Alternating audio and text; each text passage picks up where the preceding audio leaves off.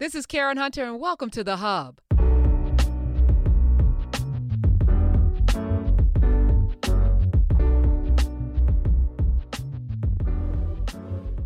Good everything, Nubians. Hello. Good everything. Hey, Dr. Carr, look at Hey, you. Professor Hunter, I'm out in the undisclosed location. Well, I flew into Charlotte last night. Okay. So, All right. You in figure them out what streets. You in them go streets. see a little bit of the city named for Charlotte of Mecklenburg, wife of George III, who said we should probably think about abolishing the trade in enslaved people, which of course triggered the British colonies known as the 13 British colonies, which led to the American Revolution. So Charlotte, Mecklenburg County, Charlotte of Mecklenburg, who had at least one line of African ancestry going back to her. I think it was a great grandfather. What's the name of the book? We talked about this Uncrowned Queen, Stephanie. Her last name will come to me in a minute. I'm not industry, but anyway. So I'm sorry, Megan. You're not the first Black royal. In fact, there was a queen. Anyway, listen to me take a little sip of this water. And those who love Bridgerton, you already know. Shonda Rhimes didn't just come up with that out of thin air. That's right. Actually, a woman that looked just like the woman that plays the queen in Bridgerton. How? You know what? Yeah, we've covered so much, haven't we? In 150. Yes, right. We talked about that.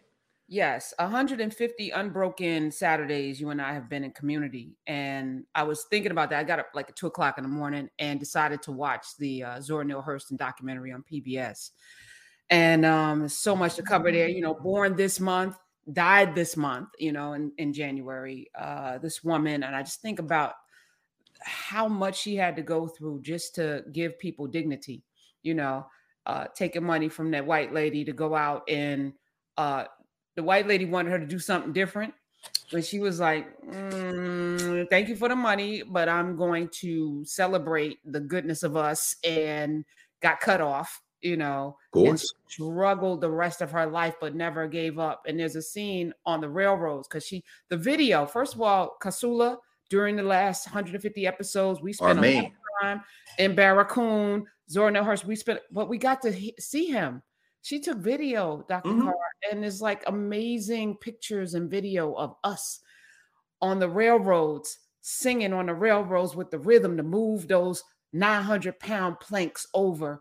And there was a scene where they're banging the nails in, and it's like it's like rhythm beats. It's the rhythm. Like, so incredible. And the fixed element. We talked about, remember when we were looking at Carla Kaplan's collection, when we were reading Barracoon, we saw those letters that Zora was writing back to Franz Boas, to Carter Woodson, send me some money, I'm buying equipment. She bought that car. But she was dealing with technology early on. And thanks to that, we can see this stuff. That's right. Yeah. And to be a single woman out in the streets by in herself. Southern streets. Right. With just a gun on her hip. Please don't shoot up the place. Why? So she had just a gun in her waist in the car and spinning yarns about, being a bootlegger just so she wouldn't get, accosted and molested and all of the things that would happen to a single woman out in the streets with all of the men on the railroads. All of them. You gotta act like you know. Yes. I just think about us sitting here today. None of us had to endure any of the things that Zora Neale Hurston did. None of us had to endure any of the things Kasula had to endure. And many of us are not fulfilling our purpose. And I think part of being here, 150 unbroken, just incredible Saturdays with you just inspires me to know that there's so much work to be done, but we are capable, and there's nothing that's going to get in the way. If Zora didn't stop, I ain't stopping. That's right. All I'm saying. So no, that's right. No, thank you. I mean, this is the space. It's something in 150 consecutive weeks.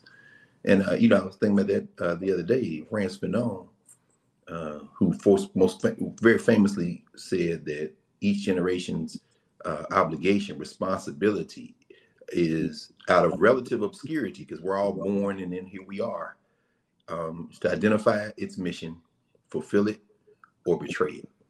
And think about how we have conversations and we work so hard and we fight. But if we don't receive the wisdom from previous generations, we keep repeating the same kind of things. And then we'll say things like, we keep doing the same things. What did you learn from what was received? No. So, I mean, this is an exercise in remembering. And we've been doing it now 150 in a row. And of course, now with Narrative in Nubia, it's the maroon space has been established. So, we'll talk about this today. So, hey, everybody.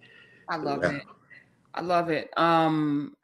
So this week, the governor of Florida became yet another person standing in opposition of True Knowledge and banning CRT. I think about that thing, governor in Arkansas. That also one of her first 7 executive orders included banning CRT, but it's not even CRT. And then I'm looking at all of the states. Was it CRT or BLT? Well, she would never ban BLT, I suppose. But go ahead.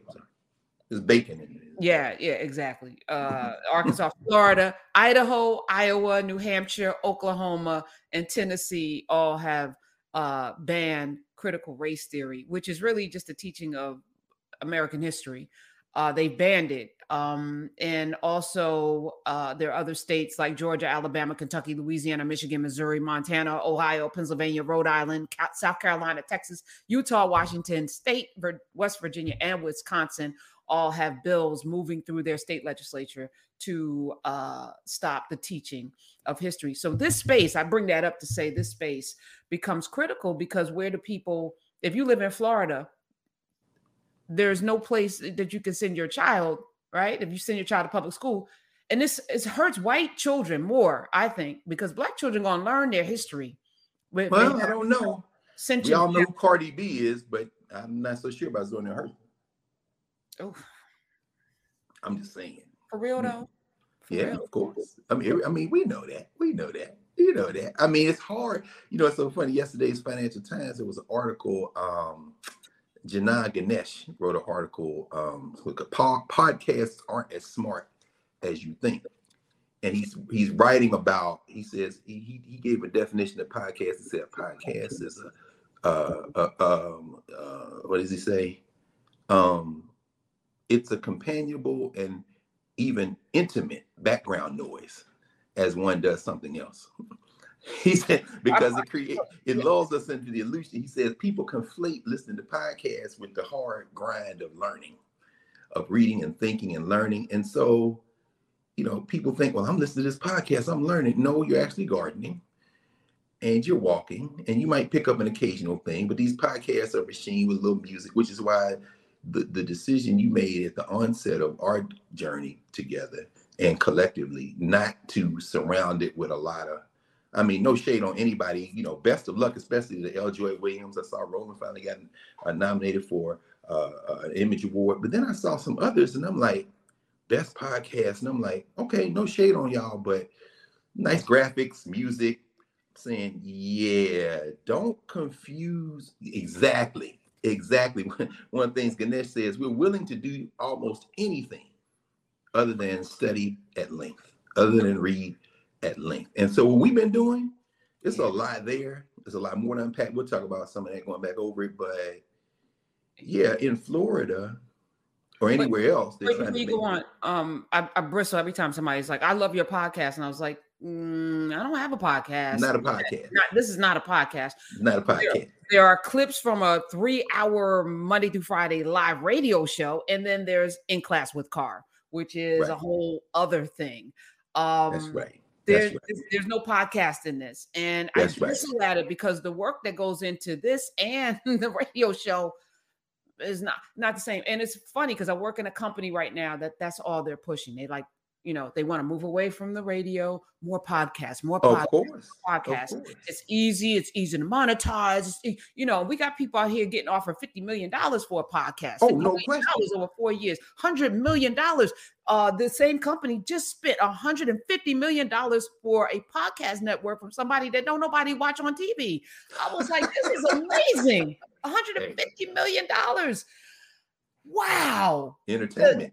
To completely erase any desire to know and to actually go after knowledge. It's scary though, Dr. Carr, because I feel at some point, we're preaching to the converted. People who are in class with Carr right now, y'all are part of the solution. But there's a whole lot of folk that know Cardi B and don't know Zora Neale Hurston. And I no question. Well, that's what we had. You should know.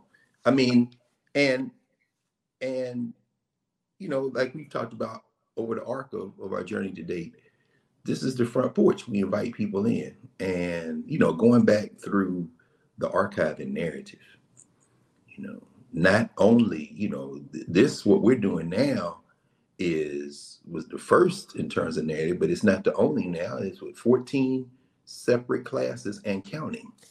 14 separate classes and counting that take us through the whole kind of universe, what Toyin Falola calls the knowledge cosmos. We want to talk about that a little bit. Djembe's and Cora, we got music in there too. Dr. Carver's classroom, you're talking about our health through growing our health and consuming our foods and what are the best ways to deal with that. The global African presence, of course, in class with Carr, including an annotated in class with Carr. And there'll be 150, up there by the end of the day. With added this one, our intro class, Introduction to Africana States class. Shout out to everyone here who were in the over 2,000 folk who came together on Monday. We'll talk more about that with our friend and brother and brilliant author, professor, institution builder, Daniel Black. Dan, just remarkable. We've got the Johnson Moses Math Lab coming online. So mathematics, young people, old people, everybody who has math phobia, in the words of the great Lonnie Shabazz, formerly Lonnie Cross, Lonnie X, the great master teacher of mathematics, as he told my friend Leslie Fenwick when they were on faculty at Atlanta University Center. When she said, I want to learn this math, but I don't know. I've had a difficult time with math. He said, I got one question for you. What? Do you want to learn math? The answer is yes. Well, you come to narrative, and we've got the Johnson Moses Math Lab. And Professor Hunter, I suspect then that would be what, Katherine Johnson and Bob Moses? He's very deliberate. Yes. Yes. Very deliberate answers, right? Mansa Musa's gold. How do we deal with wealth? Are we just talking about Black entrepreneurship? No, we're talking about wealth building and community wealth building, not just to have vulgar displays of accumulation, but how do we leverage our resources? Maroon's medicine chest, of course, the Titan, the great Sunyata Amen. How do we really curate what we ingest, and how does that get us in tune with our bodies and ourselves? The Meta-Nature class, nothing like it in the world. Mario Beatty, we were talking last week about the possibility. I said, you've done a grammar. You've done many grammars now. The first grammar by an African in the United States for Meta-Nature was the great Ankh-Mi Ra, who was actually from this region. Well, I came south, so he's in Maryland, was in Maryland. He's an ancestor now, Ankh-Mi Ra, life like Ra, translates in Meta-Nature. And let the ancestors speak. I said, well, Mario, you got a grammar now. You got a grammar now. All these lessons, and of course, as we said, week before last, first week of class back at Howard, the brother came in and said, I had to enroll for this class because my daddy is taking your Meta-Nature class in Nubia, and he told me to come and sign up for the in-person version. That's the way it's supposed to work. That's the way it's supposed to work. And of course, we've got Michaud's Media Mansion coming in. Not just film, all types of cultural production convening into that space. All this is in narrative. Octavia's Observatory. Oh, we're going to talk about the Afro future. Well, we got the Afro past, the Afro present, so let's deal with the Afro future. Octavia's Observatory, Unlocking Astrology. Our brother Sam, we go all the way back, Sam Reynolds. And so, we go all the way back in terms of how do we look at the stars and how do the stars look at us? Because we're all part of the same material reality. And then where the money resides. What? The money? Yeah, we need money, right? We have a subscriber base in there, but I'm going to talk more about that in a minute. And then finally, of course, yoga with Lindsay. We have to train our bodies and be at center and in peace. Now, so that's 14 and counting, separate and connected at the same time, spaces to enter, that once you come off the front porch and come into the house, we have that space. So, I like the pufferfish in Florida. I embrace Ron DeSantis. Ron DeSantis, who is well, of course he's a racist. That should go without saying. Oh, I should mention, of course, there's so many other things in Nubia, and narrative, the overarching, but I should mention, Prof, one of the writers you have recruited to the work. I was reading College Janae Lacey's article that she published yesterday, DeSantis Bans Learning. By the way, the Hub, could you say a word about that? The Hub is that's really a convening. I mean, I'm thinking about news, but man, could you say a little bit more about it? Because a lot of people here on YouTube, like, we don't know about the hub. You talk about well, the hub.news, I don't talk about it much because it's evolving in real time. And part of what I do on a regular basis is demonstrate what it looks like to build something from scratch. No question. Whether we're talking about Urban View, which existed as a channel, but as a cohesive unit where talk empowers and becomes action. It wasn't there until I got there 8 years later. We are looking at 10 shows that I brought to the table. I saw you put Reese on. She announced it on Roller Show Thursday night. She said, I got a show coming on Saturday. Yes. No, I mean, but people come through. They deposit their seeds. They bring their bricks, and then I feel like we need more of that. So Reese will have a live show on Saturday, starting next Saturday, and sure Michael Singleton will also be there because we're not monolithic. His young brother Morehouse grad, who's a conservative Republican, gun-toting, loving person. And it kind of rounds out our Saturday lineup, which is live call-in and all of that. But I envision me being there with a radio show wasn't enough, right? So I look at the hub the same way. There's places where you're gonna click on something where people talking about snatching edges and talking about people, Smokey Robinson out there spilling the beans, and and it's sexy. And we're gonna click on it and give it all the algorithms. But what would it look like to have a space that celebrates us news-wise and is not driven by the algorithms? Because we're abundant, we're not dependent on the algorithms, and we're building writers. Slowly but surely bringing on folk. Where do we have training grounds? Because I came up in a space where I had many, many people who were pouring into me. That doesn't exist for the young journalist out there. And all of these journalism institutes are funded, much like the way Zora Neale Hurston was funded, with a particular perspective. What would it look like to evolve in real time a news outlet? You think about Zuckerberg buying, Bezos buying the Washington Post, and now Elon Musk taking over Twitter because these are media giants that they want to control. So where are our media giants? And don't tell me the Root and the Grio, because even those are driven by clicks and algorithms. And the language is not, and you got to have a compromise. I mean, reading Kyla's piece, it's plainly written, it's effective, and yet she doesn't sacrifice nuance. That's a difficult thing to do. You got to learn that. So you got to be trained up in that. Right. Facts. That's right. And we got Howard grad Shayla, who's been doing a lot of the history. She put up yesterday William Rubin Pettiford. I didn't know who he was. I was like, come on, Shayla. The first Black person to own a bank and the first person to own a bank in Alabama. Yes. Right?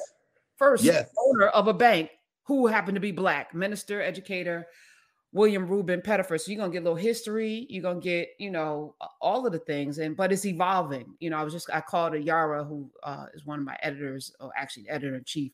And I said, should we have an office somewhere, where we convene? And she was that's interesting. What'd she say?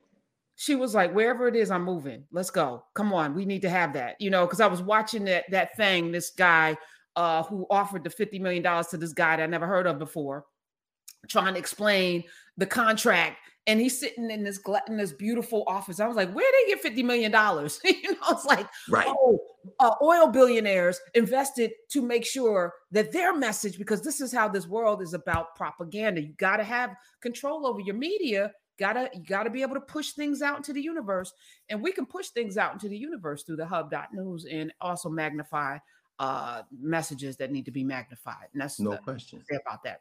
More to come. But more to come. But I mean, when you go on the narrative page and you see this display of convened thinking work, and we have these conversations weekly as part of that expanding universe, what you opened with and what Kyla's writing about on Ron DeSantis is a challenging thing, to be sure.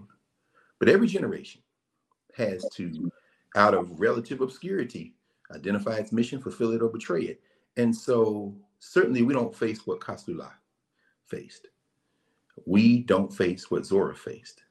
We don't face what previous generations faced in the same way, but we face things that they didn't face. And we understand that history is cyclical, history is spiral. Our experiences aren't the same as our ancestors and won't be the same as those who come after us in time and space, but they are connected. And so I embrace DeSantis. I really embrace him because this funky settler project has to be renegotiated. And he's making it easier for us, believe it or not. I mean, he's not man enough to have fought in any type of physical war, civil war, revolutionary war. He doesn't fool anybody, even though he has a Ivy League history degree and an Ivy League law degree.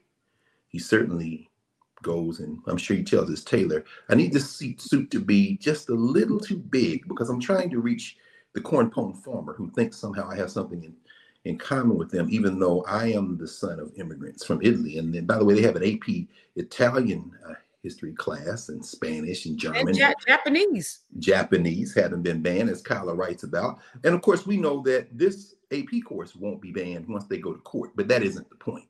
Ron DeSantis, would you be surprised? I mean, we know he's going to run for president, but would you be surprised if he were able to win? This thing usually doesn't, these kind of things don't really translate.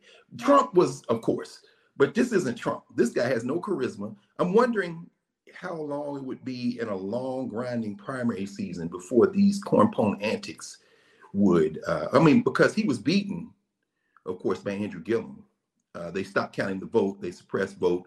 And even though they said, well, he's elected and reelected in a landslide, no. Talk to those sisters and brothers in the Florida State Legislature. We didn't come out to vote.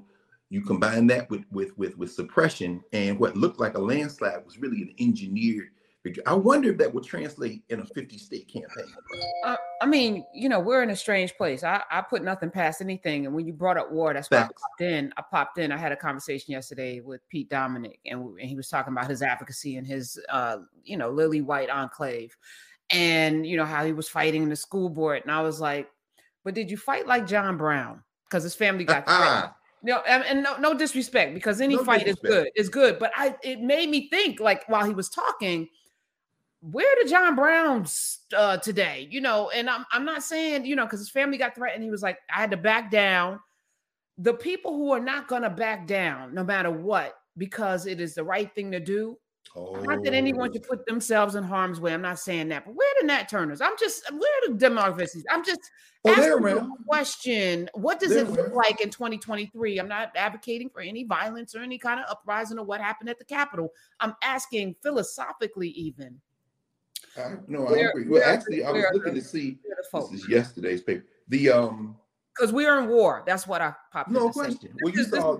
What DeSantis did, that's an act of war to completely obliterate Africans' contribution in this country because you don't want your children to learn that they weren't the ones that actually built the country. That's to me an act of war. It's an outward act of war. It's an attempt. I mean, it's a spitball to be sure, but I wonder how far. And by the way, I was looking for the story because I don't have the young man's name here. The white guy in his early 30s who was killed in the forest outside of Atlanta, where they want to build Cop City. He was shot, and they claimed that he was shot by police-friendly fire. But they were out there literally occupying the woods to stop this movement to build this huge police training facility. And so in terms of John Brown's, there are people willing to put their life on it. Did you see him? I don't see his name. No, I see it. I got it. Okay. I got the story. But of course, the name is not at the top of the story. That's all right. But it is the story. What was it, like about 3-4 days ago? It's 3-4 days ago. Come on, New York Times. Why wouldn't that be at the top? It says protester was killed. Just protester. Well, I'm at the 4th paragraph, the 5th paragraph. His name is not there. They're not going to name Now, everybody listening and observing this is a teachable moment. This is a journalist giving us a lesson on how journalism should be done and how the alleged paper of record has buried. Wow.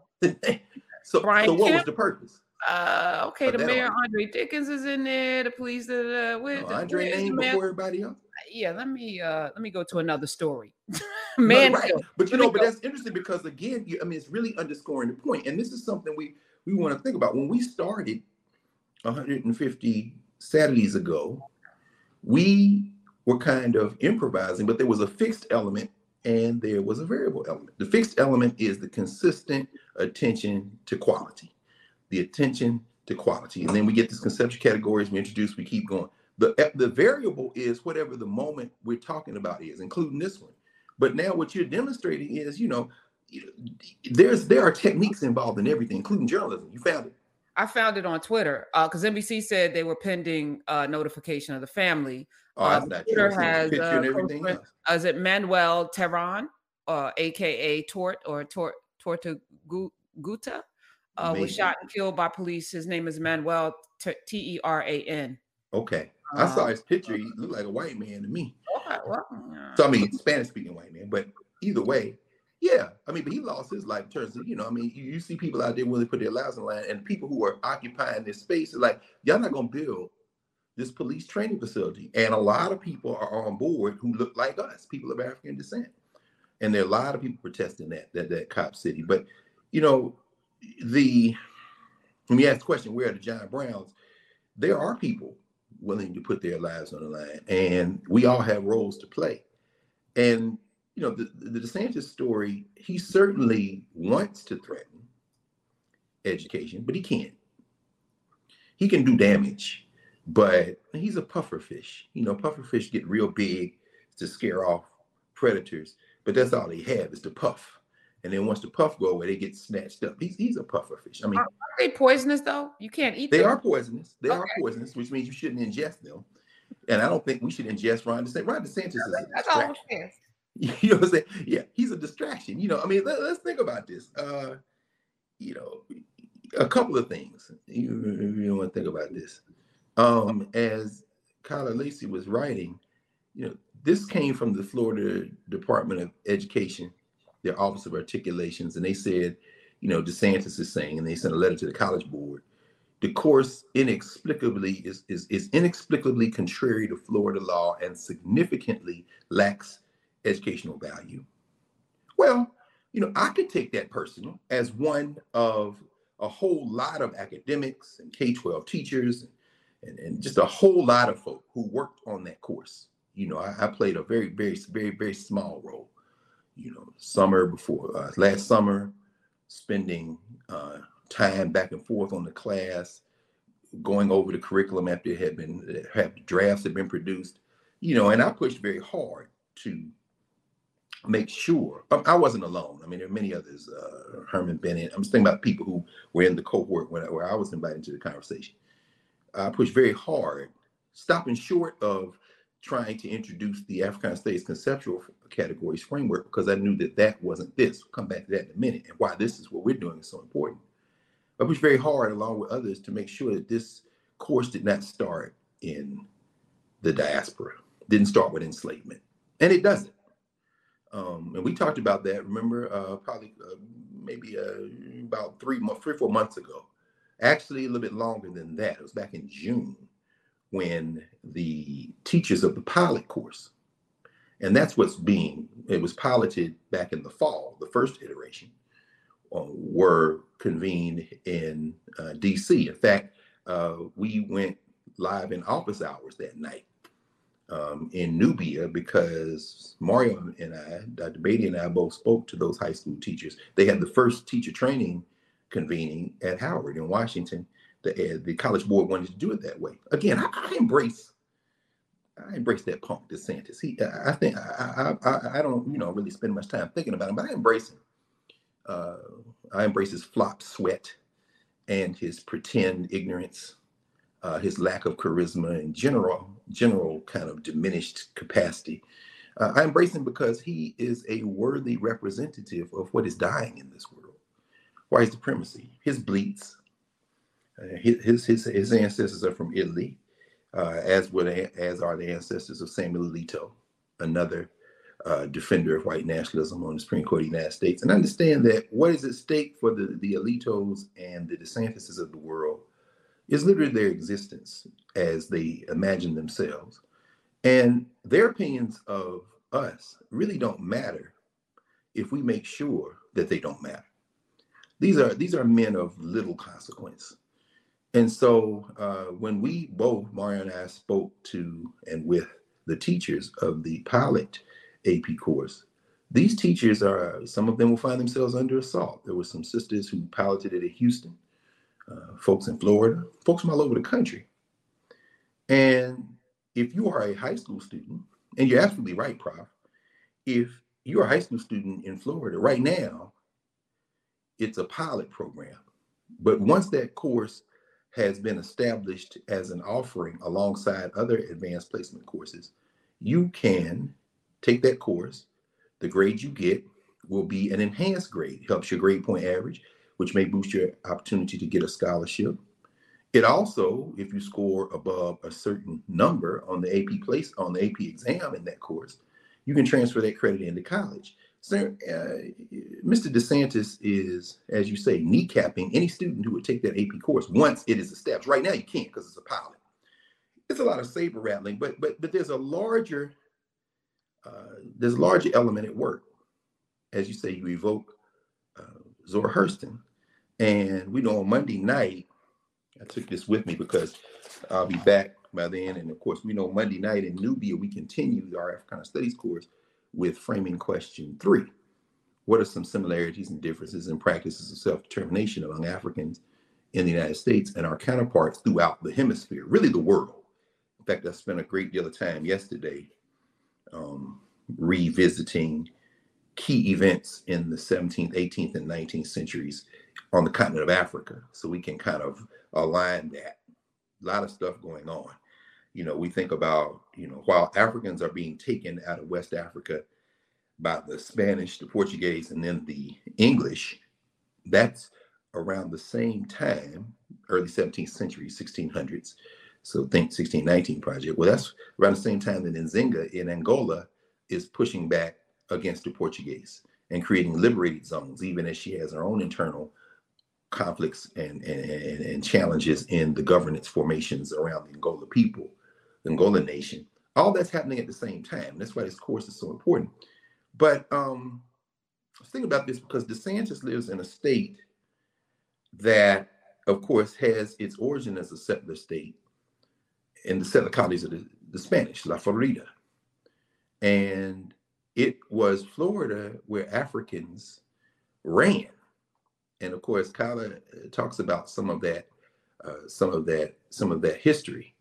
And we will talk on Monday night about several iterations of resistance. In fact, of course, Black Movements in America is our key text for Monday night, and the great Cedric J. Robinson. And Robinson writes on page 13 of Black Movements in America, the first 3 chapters of which we will use to anchor our conversation on Monday night in the intro class. He says, the first African Maroons in North America, and he's quoting here Herbert Aptheker, who wrote about Maroonage in North America. He says, the first African Maroons in North America, Aptheker informs us, predated Jamestown by 82 years. They were slave insurrectionists from an abortive Spanish colonizing effort in the present North and South Carolina in 1526. Shout out to my friend and brother Sam Livingston at Morehouse College, who has convened a group of HBCU scholars to put together a project that is anchored in that early 16th century. And he quotes Aptheker at length where he says, the settlement consisted of about 500 Spaniards and 100 Negro slaves. Trouble soon beset it. Finally, probably in November, several of the slaves rebelled and fled to the Indians. Coming back to that in a minute. The next month, what was left of the adventurers, some 150 souls, returned to Haiti, leaving the rebel Negroes with their Indian friends as the first permanent inhabitants, other than the Indians, in what was to be the United States. Now, that's nothing to be proud of in terms of we were the first here. No, the indigenous people were here, and you only here because you got snatched, and so it's nothing to be proud of. However, what is clear is that Governor Pufferfish, with his ill-fitting suits and downplayed Ivy League degrees, counting on the ignorance of whiteness to somehow buoy him to the highest elected office in the fracturing nation state we call the United States, which is not in fact a nation, but a federal state that they're going to tear apart with this foolishness. And I encourage them very strongly to hurry up and get on with it.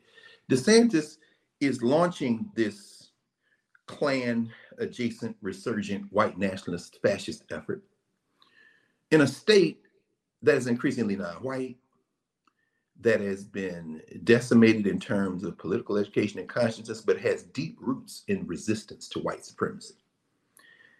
And the kind of things that are in that course, that advanced placement African American studies course, that he is terrified of, and I agree with him, the course, it significantly lacks educational value. If you're an ignorant white supremacist who doesn't want to learn anything, that is absolutely a factual statement. The educational value they have is to celebrate whiteness. This class doesn't do that. And so it is an absolute threat. It's a threat to be in a class in Florida where you will have a conversation about Gracia Real de Santa Teresa de Mose, or de Mose, Fort Mose. This is the place that was established in the early 18th century, around the 1730s, where you see African people a century, about 110 years, roughly speaking, after this escape to La Florida from the Spanish with the indigenous people, you see African people begin to hear that, you know, if you can get to Florida from the Carolinas, North and South Carolina, then they will protect you, the Spanish, from these English trying to chase you into that place. So many Africans start bleeding, escaped Africans start bleeding into Florida, that you know, the Spanish are like, look, what are we going to do? So they send a message to Charles II in Spain. What are we supposed to do? Well, we're not going to return you to the English. Those are our routes. And Charles II initially says, you know what, anybody come in there, if they escape, they free. See, DeSantis is terrified because, you know, his ancestors at the time we're talking about were still in Italy, probably sorting through dung for whatever undigested bits of vegetables they could find to consume. Or, well, let me not speculate because I don't know Andrew DeSantis' history. I know where they weren't, though. They were not in the swamps of Florida resisting white supremacy, as were the Seminoles. They were not like Negro Abraham at Negro Fort, which is another place we'll talk about. They were not like the Manding leader, Francisco Menendez, in 1738 at Fort Mose. In fact, it's a very good book, Africa in Florida, by Armando Carlson and Ruben Panier. And of course, I don't have my library with me. I'm on the road, but if you look that book up, University Press of Arkansas, University Press of New York, no, the University Press of Florida. Puffer fish, puff, the magic puffer fish. You can't stop the rain, baby, but you should try, because what it does is heighten our awareness in a way where the stakes are kind of low, because you'll lose in court. Just stop, woke act, all that stuff's gonna get thrown out. But you have heightened our, attuned rather, our sensibility. You're helping us understand you are not as dangerous as you would like us to believe you are, unless we make you that dangerous. And we're going to stop you. In fact, there's a great children's book. I can see it in my head. It's at the house. Of course, I don't have it. Glenette Turner, called Fort Mose. You can get it for your children. Beautiful book. If I was at the house, I'd show it to you. Maybe I'll make a note. And then there are a number of books on these other iterations. There's the Negro Fort at Prospect Bluff that the Africans create to battle. This is all Florida. And of course, we know that marron or maroon is the root word of cimarron. Cimarron is the root of the word Seminole, the Seminoles, Florida State Seminoles, right? Mascot. Shout out to the graduate of Stillman College, Deion Sanders, who was a Florida State Seminole. And it's very important for us to understand that, because when we think about these challenges, we have to understand that they are only challenges if we let them be. But so let me set aside the puff for a minute to get at the heart of this issue. When I was reviewing curriculum alongside my colleagues from all over the country, and then sitting, as we talked about, that office hours after Mario and I came out of the conversation, and I was heading home, so we did it live until I could switch back and get home to continue. What really presented itself as a challenge, the light went on for Mario before it did for me. And when he told me what he was thinking, and we shared that in real time as we were sitting there, it was like, damn. See, the fight for Black studies at the university level, what we now call Africana studies, at the university level, that really accelerated in the 1960s as a fight to get departments, programs, to get units where you could hire faculty and create cultural centers and these kind of things. That fight has seen many setbacks in the almost 60 years since it started in the mid to late 60s. When you have an Africana Studies course, let's say an Introduction to Africana Studies course at a university, mostly HWCUs, but also some HBCUs, including Howard, including Morehouse, and many other schools, but not as many as we would like. We would like all 100 plus HBCUs to have departments, but they don't. That having been said, when you have a course there, the dream is to align that course with a disciplinary matrix, a framework, a way of asking how questions. How do we undertake the study of Africana? That will link those courses to our communities, our global communities, because that should be the source of our study anyway. We're coming at it in a minute. This is why this in-class journey we're on is so important. We're going to talk more specifically about in-class in a second. That's the fight of the university. But here's the trick. The university can't be reformed. University is put in place. In fact, the university is put in place like the corporation, like constitutional democracy, like what was the papacy that becomes the modern church. These are set up to reinforce hierarchies. And each one of those hierarchies I just mentioned comes out of Western Eurasia or Europe. So the European church, first the Catholic Church, then the Protestant and so forth, is set up to centralize authority and power so that those who are at the center of the power can reap the benefit. And it's all based on this negotiation. You say the right magic words, you get to live forever. Now, that is not the prophetic Christianity of Freddie Haynes, who just spent the better part of this last week as the Jeremiah Wright Fellow at Howard University, lecturing to students, interacting with students. I stood on the corner there of 6th, right at the gate, with Freddie Haynes and Brad Grant, my brother Brad Grant, who's on the faculty in architecture, who actually grew up with Freddie Haynes, who's a little younger than him, but with Freddie Haynes' father and mother, Freddie Haynes' father, Freddie Haynes Jr., minister. And so I got to stand there and listen to this family history. And more importantly, I got to stand there with 2 black men, with 3 other black men, younger black men, teenagers and early 20-somethings, listening to the conversation. See, that's intergenerational work. That is the mouth to ear history. That's that stuff that Hampate Ba is talking about. That's that stuff that Kola Abambola and his father, Wande Abambola, is talking about. That's mouth to ear. That's Medu. That is speech. That is what we are to do. And up until COVID, the center for doing that was the physical presence at the university. Now, because of what we're building here, we can accentuate that physical presence. We can almost reconfigure it so that this is the point of departure. More on that in a second. I'm building to a point I want to make. He's a hope, man. So at any rate, Freddie Haynes, that's not the prophetic Christianity of Freddie Haynes. It's not the prophetic Christianity of the man who gave his, allegedly, although apparently he popped in later that day, virtually, to make some closing comments at the conversation Freddie Haynes was having on Tuesday night.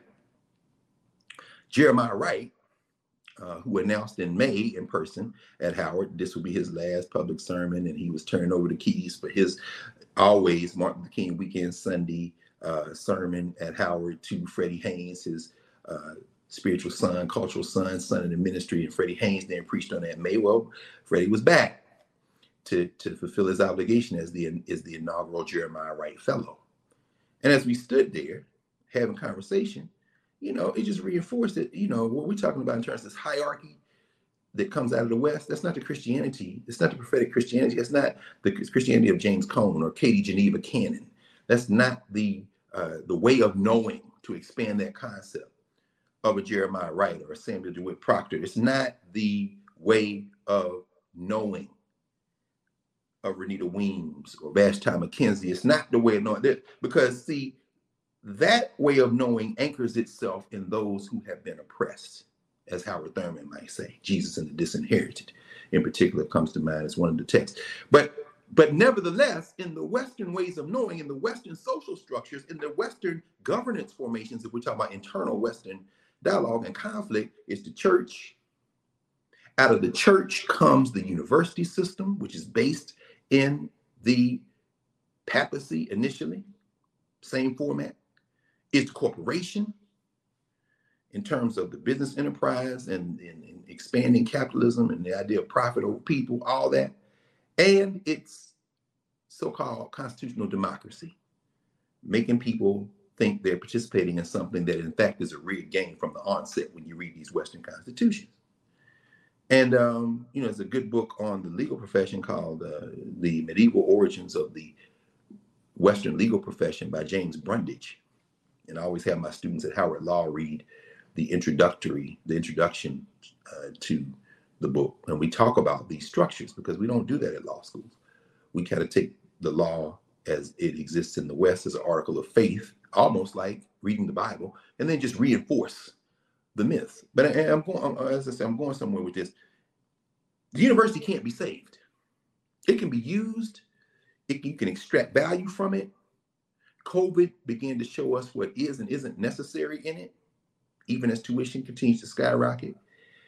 So as we're riding back from the session with the advanced placement teachers, most of whom were of African descent, Black women and men, many of whom veteran educators. In that room were, collectively decades of experience, centuries really, because if you got 50 teachers and all of them been teaching more than 10 years, most of them anyway, some of them 20 and 30 years, you're talking about anywhere from a half century to a millennium.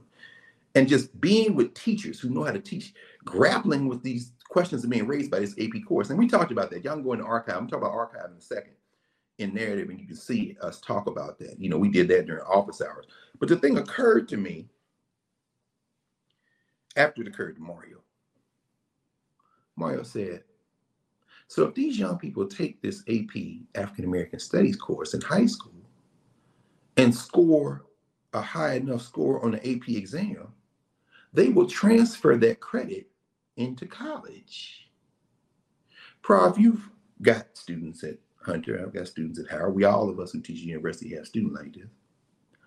If you transfer a course and you get credit for a course you took in high school into college, do you think those students would take that same course in college? No, it's all about the credits. Who the hell would do that? Exactly. No. So when Mario said that, I was like, damn, bro. So these kids, if they get this and come to Howard, they're not going to take our intro class because I already had the AP class in high school. So I mentioned it to the provost, Tony Wutuck, provost at Howard. So while we're celebrating this, let us never forget that the vast majority of our children, the vast majority of high school students, period, in the United States, but the vast majority of our children not going to take the AP course. Oh, no. Come on,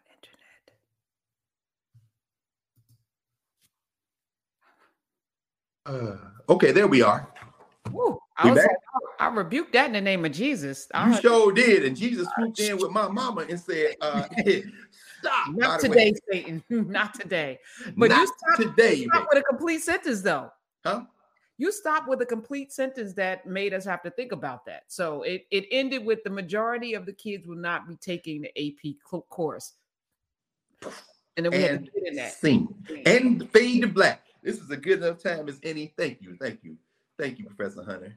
Thank you, Jesus, as my mama might say. And thank you, Catherine Hayes Carr, who, of course, on January 19th, 2022, joined the Ancestors. And shout out to my sister, Gussie, my niece, Eden, my brother-in-law, Randy, my nephew, Ellington, my brother, Jeff. And we all convened, just a small gathering on Thursday night.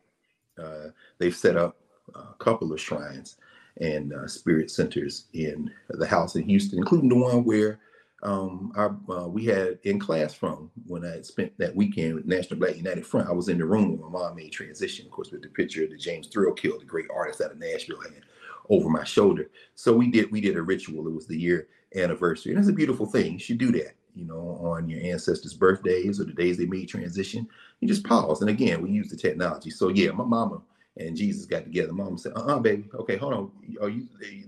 Andrew DeSantis, people trying to stop this? No problem. Let them pause. But right after that sentence, and scene. Exactly. Thanks, Mom. So in the process, yeah, we have to think about that. So really what's at stake? You see, part of the university system, in fact, the whole reason for the university system is not to create access, but to restrict it. Universities are for cultivating a manager class in a hierarchy. Everybody not going to school. And then they get to the point where we all say, everybody not made for college. No, everybody was never supposed to be made for college. You're training doctors and lawyers and people with degrees to come around and manage the rest of these people. It's like the corporation. It's like representative democracy or constitutional democracy. It's like the church. There's a hierarchy. You got to come through me. Who is me? With people in power. No problem. Well, when 150 weekends ago, Professor Hunter, you said, yeah, let me press record. Okay. We embarked on a journey at the onset of an epidemic that caused the whole world to pause. And into that space, we injected something that academics have been writing about a long time. I have a great deal of respect for so many people who have been thinking about this. None more impactful than the great Yoruba scholar, Toyin Falola. You know, I've had a chance to meet and have conversation with. Baba Toyin Falola is really remarkable. He refers to an archive as an engineered knowledge cosmos. What is an engineered knowledge cosmos, and why is that important? An archive isn't just written material. An archive is living people. And as I was going back through the archive and narrative of our 149 and counting moments where we spent time together on Saturdays, I thought about this in the context of two phrases that Falola introduces: conception and continuity. He says, a knowledge cosmos is a convening of knowledge, but that knowledge has a repository. There's a conception part. So when you go in the narrative, you see these 149 different, I don't even call them episodes, convenings, 149 and counting conversations, sessions almost. That exists in time and space. It is fixed. And as I was going back through, and I've done this a couple of times now, as I was going back through, I said, if we never did another one, I could spend the next decade going back through those conversations because they're first drafts. And then when you add office hours, when you add djembes and koras, when you add Dr. Carver's classroom, when you add Mansa Musa's wealth, when you add the Maroon's medicine chest, the metanetric class, Mario's response to me when I said, man, you should write a grammar. One of the finest students of Egyptian language ever. The top one in the United States and one of the top in the world. Just been invited to Senegal in December of this year by the son of Sheikh Anta Diop. We probably gonna go. He invited Mario. Mario asked me if I wanted to go. I said, man, y'all come talk about Sheikh Anta Diop. He talked to Sheikh Mbaki, who we both met in Paris when we were working on our dissertations, and Theophilo Obenga was there. Let me pause and offer condolences to Dr. Obenga and his family. He lost one of his sons in France, who he had to go get the body and return to Congo. But Sheikh Mbaki, the son, one of the two sons of Sheikh Anta Diop, said, oh man, yeah, tell Greg to come. So we probably gonna be in Senegal in December. So we're gonna do in class from Senegal with Sheikh Anta Diop's son. So anyway, just letting y'all know, a little preview. But the point is that Mario Beatty has now a compendium, an archive in Nubia. Access through narrative, get to Nubia, you see the metanetric course that outstrips any course you could take anywhere in the world in metanetric. It is longer, it is more detailed, and here's the kicker. When I said, man, you should write a grammar, he said, it would be hard to write a grammar because I draw from so many different places. It is conversational. Toyin Falola is talking about what he calls a knowledge, an engineered knowledge cosmos with two concepts. You've got the concept of being created itself, conception. So you're creating these sessions. And then you got the concept of continuity. What Baba Toyin Falola is saying is, Dr. Falola, for those in the social structure who see him that way, he's University of Texas, Austin, he's really worldwide. He says, anytime you enter our archive, you change the archive by your entry. Because it is a living repository that you shape by what you take from it and what you bring to it.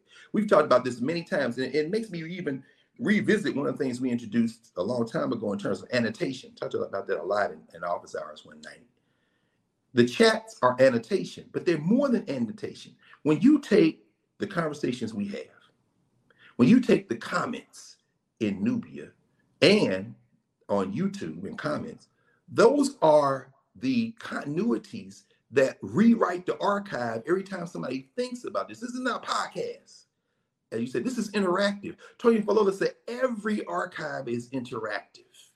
An archive exists in time and space, but it is constantly shaped and reshaped by the actions taken in and upon it. Now, if you don't enter the archive, it lays fallow. I spent some time on Thursday with my friend and brother Ben Talton, who is the new director of the Moreland Spingarn Research Collection Center, at Howard. And we were talking about the concept of the Black University and some things like that. And, young people were there listening. And, I'm telling these young people, we've had this conversation many times on this campus. We had this conversation many times. But if there's no continuity, it's as if that conversation never happened. But no one said every generation must identify. Out of relative obscurity, must identify its mission, fulfill it, or betray it. If you don't remember what happened before, you think you're doing something for the first time, the frustration mounts. The thing, Tony Falola is like, when you create an archive and enter that archive regularly, it is shaping you. You are being shaped. So this makes for all of us not only conception, but continuity. What does that mean? It becomes the hallmark grounding for communal work. Guess what that does to the university? It moves the university as concept from the center to the periphery. That's what we've been after all along. So going through the 149 and counting moments, let's just revisit this for a second. The first time we talked, it's now, one day it'll be lower probably. That little 20 minutes we did on Ida B. Wells. He said, can I press record? I'm sitting there, with my struggle haircut or lack of haircut, COVID in the high. We trapped in the joint. The power of the pause. COVID allowed us to establish a beachhead that is literally inverting what we had before COVID in terms of the place of the university and reestablishing something that the university has worked for centuries to displace. Who is the authority? Our archive is us. We are a living archive. The metaphor here I would evoke is the metaphor Karen Hunter evokes all the time. We are the bricks. We are the bricks. A brick and mortar place to have a conversation is a beautiful thing. And when she said to you build the space, you name the space, I'm there. Guess what? We are already here. The physical space will also exist as something that would be nice to have, but it's not necessary to have because of that pause moment we have. Week 1, Ida B. Wells. Week 2, Carter G. Woodson. Because the wheels were already turning. Talking about Carter. Week 3, we got into a conversation about the Pulitzer. Remember that? We talking about Nicole Hannah Jones, the power of prizes and value. Week 4, LaRon Bennett Jr. From the onset. And I'm not going to go through all 149, but I'm going to mention those first 10 because week 5 was Dorothy Porter Wesley, who I had a chance to evoke again, sitting there with Ben and these young people. I say, every time I come in this room, I look at these ancestors around the wall, these old school teachers who are on the faculty of Howard. And Prof, as you're developing this key question of the race and the baton and the people, I was sitting with Eva Dykes, the work on her. And of course, there's Georgina Simpson. And in the Moreland Spingarn reading room, research day room, standing there talking to Ben, I'm saying, look at these cats around this wall. There's a beautiful framed portrait of Georgiana Simpson, along with a couple of dozen other faculty at Howard, all in black and white, most, if not all of them, taken by the Scurlock Studios, the famous Scurlock Studios out of Washington, D.C. So there's Walter Dyson there, there's Benjamin Brawley there, there's Rayford Whittingham Logan there, there's Sterling Allen Brown there. You see these women and men. Georgiana Simpson, who's one of the first 3 women of African descent to get that PhD. Eva Dykes finishing first in terms of her requirements, but graduating 3rd. These are the ancestors, but if you don't come in there and look at them, and I never go in that room without looking up. I told Ben, I thought when I came to Howard, I said, man, I was going to spend most of my time in this room. I said, but then very quickly I understood that inheriting the responsibility for continuing to build this Department of Afro-American Studies started in 1969 that I inherited. That was my center. So I've emptied 23 years of work into that space doing that. But because of the last 3 years, that work continues, but it is shifted from the center to the periphery. It doesn't make it any less important in that space, but now the center informs that space. This is the way it's supposed to work. We displace the control and influence of the hierarchy that was designed to keep us producing a tiny group of people to have access in order to control the rest of us. The student who takes AP African American Studies in high school and then doesn't take it on a college campus, particularly a Black college campus, because they already took that. No, you didn't take it here, you didn't take it from us. But guess what? With Nubia and narrative, and with what we're doing here in the public facing space like YouTube and all over, what we're doing is, if you took that class, while you're taking that class, puffer fish, puff, puff, I love you, brother. You're so nice. Because you ain't got no control over this. And what you don't realize, you puffer fish, is that this is the center. The AP class on the periphery, baby. You fighting a fight that ain't even a fight.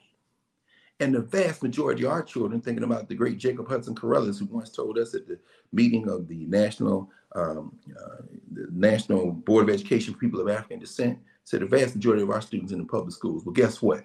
The vast majority of our students who in the schools, if every high school offered AP history, yeah, they won't be taking AP history.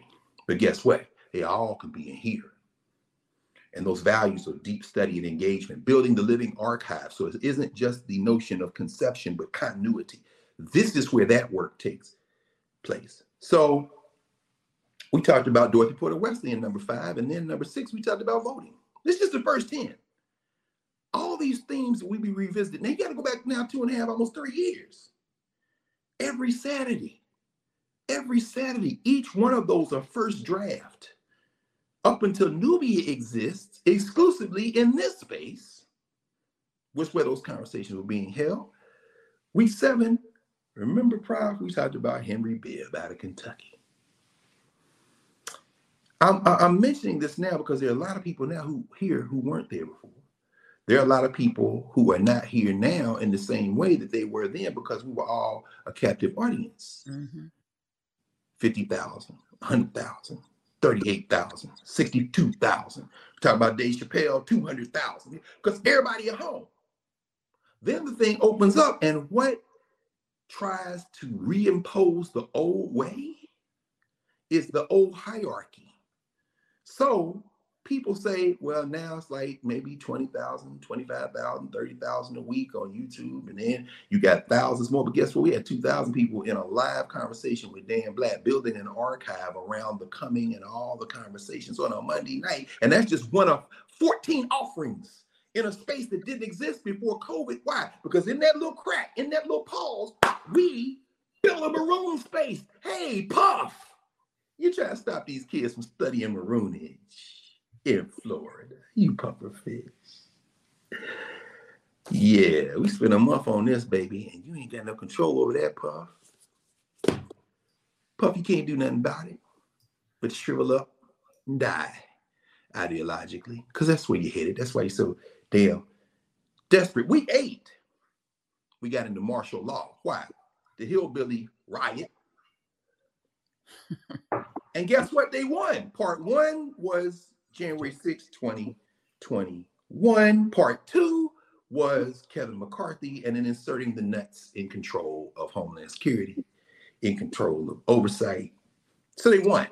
It took them 2 years, but they won. But what did they win? Well, they won the right to tear the rest of their country apart, while we, not distracted, continue to build the space where we can transform, so that in the wreckage of what's about to happen, we can protect ourselves and renegotiate the terms of this mess, because it was always going to be renegotiated, if you understand world history. So we talked about martial law, and then we got into the Insurrection Act of 1807 in week 9, and in session 10, one of your favorites, Prof. I think about this often. Anytime his name is invoked, we talked about the great Robert Church. Yes. You know what I'm saying? Because you always bringing us back to, how do we leverage resources for our benefit? What can we learn from previous generations that attempted to do it? Failures and successes. Can't understand Ida Wells without understanding Robert Church. Can't understand Mary Church Terrell without understanding Robert Church. Gotta get into Booker T. Washington, you gotta go through Robert Church. If you're gonna go west about Tulsa and Wall Street, gotta get to Robert Church. But we had to, who is Robert Church? You in your mind said, you know what, let me give you these 3 words. You should know. So when you go to narrative, the you should know continues to mount the index. And out of that, the archive transforming itself begins to say it isn't just establishing it. It isn't just conception, it's continuity. So, you know, you should know, Robert, well, you know what? Yeah, you should know. Well, that's important. Yeah, okay, well, let me, guess what? Here's Katherine Johnson and Bob Moses. You're going to learn some math here. Why? Do you want to learn math? Yeah, well, we got a space where we have moved it from the periphery to the center. So when you show up in high school, you show up in college, say, I can't do math. No, I was in Nubia. I can do math just fine. I don't know who told me I couldn't do math. You were in an institution that is based on exclusivity, not inclusion. They don't want all y'all to learn math. But here, we want everybody because we know everybody can. And we will come through that process. So I'm going to go through, you know, I wanted to do the first 10, but I'm going to jump to number 49. Black History Month. I was number 49. Because by then, we were on the verge. You are beginning to, you had these things in your mind for a long time, have been laying the foundation for what's about to be born over the course of the next 50 weeks. It's Nubia, it's narrative, then Nubia. In fact, week 50, we had a conversation, revolution versus reform. There are some themes, as I said at the very beginning, fixed and variable elements in rhythm. As you talked about those cats that Zora Hurston and other people filmed and saw working on the railroad. Boys, can you move it? That's the work song that we've had since we've been human in the world. We brought that song on the boats with us. It did not come from Europe, where they were talking about no, boy, and you, that came with us. Well, that is the fixed element. That's the rhythm. These weeks have a fixed rhythm. There's a fixed rhythm to this. There's a fixed rhythm. And then what's the variable? What are we talking about? Some things continue to move. Revolution versus reform. This is voting. This is participation in politics. We've been through several election cycles, over 150 conversations we've had, and we keep coming back to some of these things because they will keep presenting themselves. Again, constitutional democracy being one of those 4 institutions that come out of the West, according to James Brundage, Medieval Origins of the Western legal profession, the corporation, the papacy, or the church, the whole idea of constitutional democracy and the university, hierarchical systems that we're going to bust. Why? Because they got to be bust. But you don't bust them by talking about busting them. You work very quietly. So we got to episode 50, session 50, conversation 50 was revolution versus reform. And we have to agree that we have to leave all of our tools available and use whatever tools necessary in the context. Because we are not ideologues. We're not ideologues. There are people who accuse me of not having a political philosophy. Yeah, my political philosophy was dictated by Sonia Sanchez. Yeah, but how do it free us?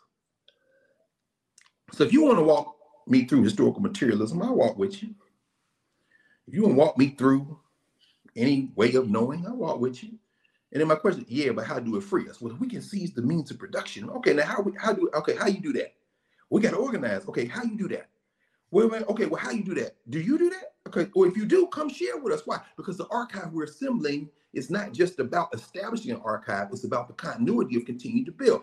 On Monday night, with over 2,000 people having a conversation with Dan Black, people coming in, having voice-to-voice conversation out of Soji in the UK, I come from Texas, all people from all the, and our young brother who summed it up with the great Egbert Williams, out of the Caribbean by way of California, who the social structure will call a black-faced minstrel. When you look at it deeply and very closely at his cultural meaning-making and his ways of knowing, you understand that man was flipping the script. Anyway, the whole conversation that was being had was being built out in the comments in the chat, the conversation. That's a living archive. So revolution versus reform in session 50 is just a public-facing iteration of these conversations we're having on and on. We're having these debates, we're having these conversations, and we're building as we're doing that. And then, of course, one of my favorites in the 149, now 150, is number 51. Because by then, Henry Louis Gates had his Black Church series on PBS, and that's important.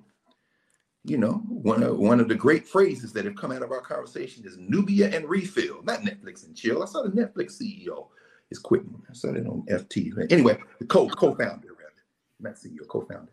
But that's great because Netflix. We talking about Nubia and refill. So, we watched Little Me Show within our gates. In fact, that's what was being shown in office hours when Mario and I were at the AP thing. It started a little late. So, that came out of a moment when, okay, I'm going to be late for office hours because I'm with the teachers who are teaching the AP African American Studies course. By the time I came on, Urias had called an audible and y'all had come together and you put the Me Show silent film on. People were annotating the silent film in the chat while it was playing. Then me and Mario got in the car. I jumped on the phone, got in, came in. And out of that moment, as Toyin Falola said, an archive isn't a static thing. It's a living thing. Came the idea of Nubia and refill. Let's watch stuff together and have conversation. Because we're building the art. And we've recovered Oscar Micheaux, who then becomes the name for another one of the formations in narrative, Micheaux's Media Mansion. Stop playing with us. Toyin Falola is like, we're built. And guess what? That's at the center. So now if you're in film studies at NYU or in middle school, learning how to operate an iPhone to make a movie, if you are in Nubia, already have the techniques developed in conversation with people from all over the world about how to approach and how to disassemble, how to edit, how to put together, all that can be built. And so when you walk into that high school, you walk into that middle school, you walk into that film studies program, you walk into that neighborhood community filmmaking initiative, like my friend and brother, the great Louis Masai in Philadelphia with Scribe Video, where Tony K. Bombara and many others made film with him over the years. You're not coming from a position of marginality. You've already been anchored in a place that was built for you and needs you to come in and bring your knowledge. But one of my favorites, PBS did a documentary. And, I enjoy PBS.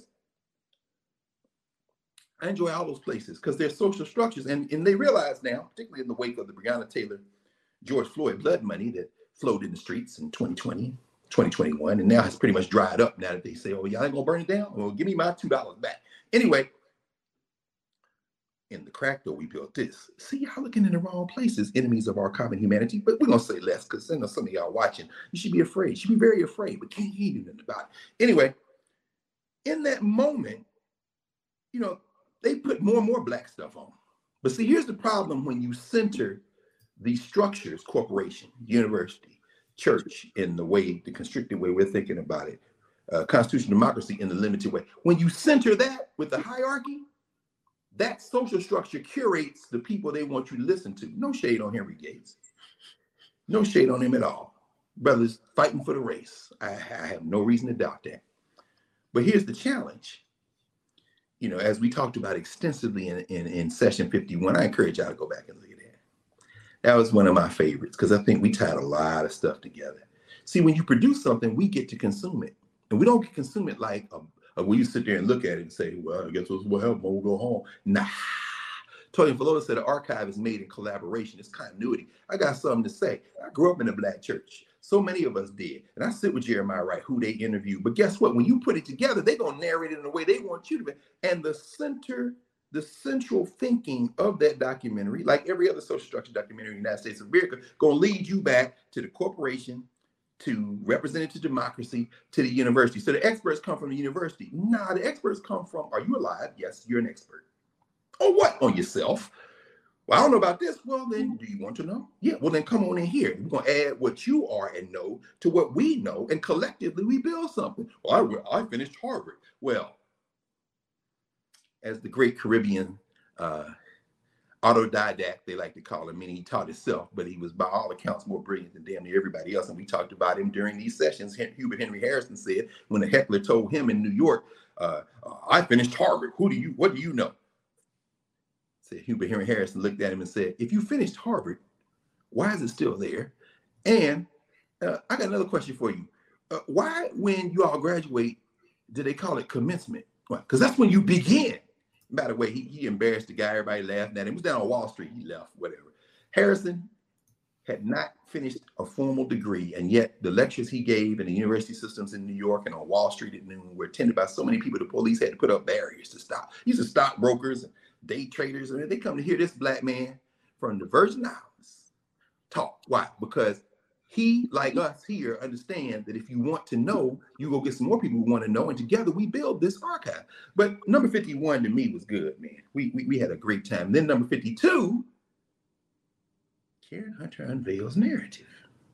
What is narrative? I'll tell you what it ain't. What, a pufferfish trying to ban an AP class that's going to fail in court because he want to be president of the United States, and he just making noise, banging on the bottom. That ain't none of that. This is what we can't control. Because every generation out of relative obscurity must identify its mission, fulfill it, or betray it. And we about fulfilling the mission, which means they're inheriting the knowledge. We are continuing to build, and out of that building comes action. So skip forward into the 80s. We talked about HBCUs, but by the time we got to number 84, these young people have been sleeping in tents on the campus of Howard University. The HBCU Blackburn takeover. They said we came back because guess what? COVID restrictions have been relaxed. And whether you be a company that rented all this damn space and everybody working from home, and now you panic because you keep paying money. Shout out to Midtown Manhattan. What's that city they built over there behind the Moynihan Station, Prof? I can't think of the name of it. All that expensive ass real estate. You know what I'm talking about, Midtown, whatever they call it. And you go through there at nighttime or just at dusk, and you see all these dark windows. These people desperate. University's desperate too. We need this damn room and board money. So the young people come back to campus. Most of us are still remote. And the convergence, particularly with the fact that these buildings have been locked up now for a year and some change. So there's going to be some mold. There's going to be some, things you need to remediate. I mean, some things pretty bad. Other things not so bad at all. But remember, you done spent the last year and a half at home eating your cream of wheat or your puff wheat or your snack in your drawers or pajamas, watching the class on your computer. Then you come back to campus like, I'm not home, I'm mad. I came here and they told me that the class is still remote. So why am I here? I could have stayed in Miami or Lagos, but now I'm here in the dorm and is that a roach? Get the tents. The Blackburn takeover goes for months. 2 ministers the whole time the kids was out there. Because guess who else was in the tent? The chapel at Howard. They wouldn't go inside. Everybody got masks on, protocol, fresh air, whatever. So September, October, November, they out there in the tents too. They're on one side of the yard in tents. The young people over there in front of the student center in tents. Then took over the school center, and it was exactly 2 ministers who said something about them tents. My friend and brother, the great Freddie Haynes, Frederick Haynes III, Frederick Douglass Haynes III. Thank you, brother. And William J. Barber, who went over to see those young people with Reverend Jesse Jackson, who had no business trying to negotiate nothing, then fell, bumped his head, now the world out, we're going to kick somebody out. Somebody bring this to a close. So anyway, the point I'm trying to make is we covered that in session 84 to talk about HBCUs. Now, I'm going to come back to that in a second. 91 was nation versus state. That's one of my favorite conversations, just like number 50, revolution versus reform. We have to think about this concept. Is this a nation? Of course, it's not a nation. Nobody can establish that. In my mind, nation is common history, common memory, common language. And what this pufferfish in Florida done told you is that you have no educational value to me because my made-up history, I'm from Italy. That's where Christopher Columbus is from. First of all, Christopher Columbus is an anglicized version of Cristoforo Colombo, which is what your ancestors would have called him, or Cristobal Colon, which is what the Spanish would have called him. And since he bumped accidentally into the Caribbean, close to where you are in Florida, and it was the Spanish that the Africans escaped from and built the maroon communities, your attempt to ban an AP class that ain't even a requirement yet, fool, is just another reminder of how hard we have to work to create these spaces so that you can ban all the damn classes. The children ain't coming to you for their education anyway. And by the way, where's my tax dollars, Puff? Puffer, where is our tax money? In other words, the sensibilities for radicalism, the sensibilities are grounded in the community, and those communities can be developed through what we are doing. In fact, they have to be that way. We can't look to these institutions to develop our sensibility. And by the way, Puff, while we talking about the AP class, a much more dangerous threat is his attempt to superimpose a statewide board of directors over the board of trustees on each of Florida's, I think it's 14 public colleges and universities. There was an article in Forbes magazine last February, it'll be a year this coming February 1st, where it talks about the funding disparities at HBCUs. I want to mention that for a second as we go forward, because we talked about at 84 HBCUs with the Blackburn takeover, we talked about some of those disparities. We saw in the news this past week, Morris Brown got $2.3 million of our tax money.